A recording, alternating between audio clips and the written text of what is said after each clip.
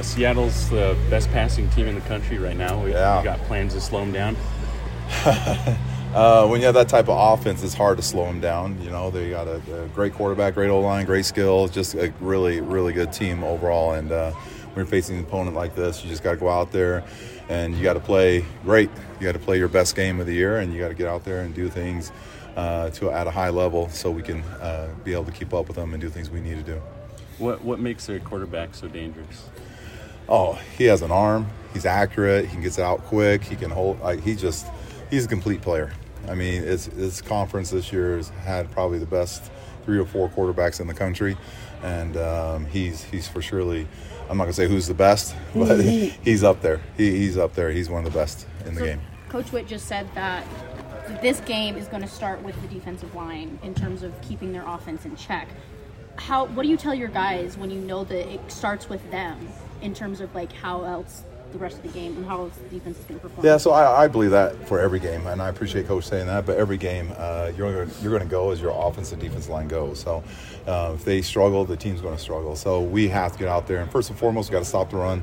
Look, you saw what he did last week. He rushed for almost 300 yards.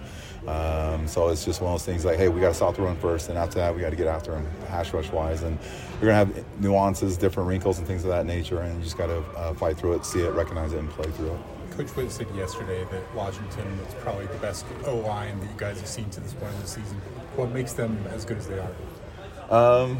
Quarterback does help, right? Anytime you got that, again, look at the top quarterbacks. Their O-line's usually one of the better O-lines just because, again, they do such a great job of getting rid of the ball and doing those things.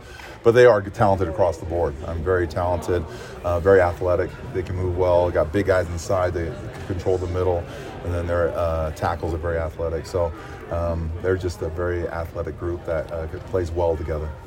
Going back to 2 weeks ago, the line didn't do so great against Oregon, and they're probably right up there with Washington. What did you guys take away from that performance that can be applied to maybe do better this week?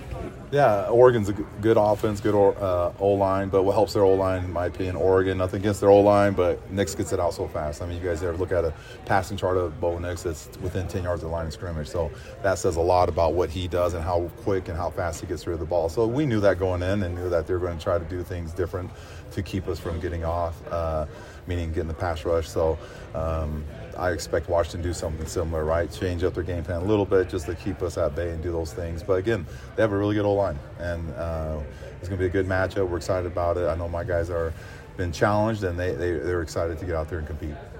What do you need to see from those 2 defensive tackles in this game to have that success and get that pass rush going? Yeah, we need to see these guys play at a high level and then see them win some one-on-ones and opportunities like that. And then we got to collapse on the pocket. We got to collapse the pocket because our edge guys are really good. We got to help them. How do you help edge guys is by not allowing the quarterback to step up. So we got to do a good job collapsing the pocket and winning our one-on-one battles.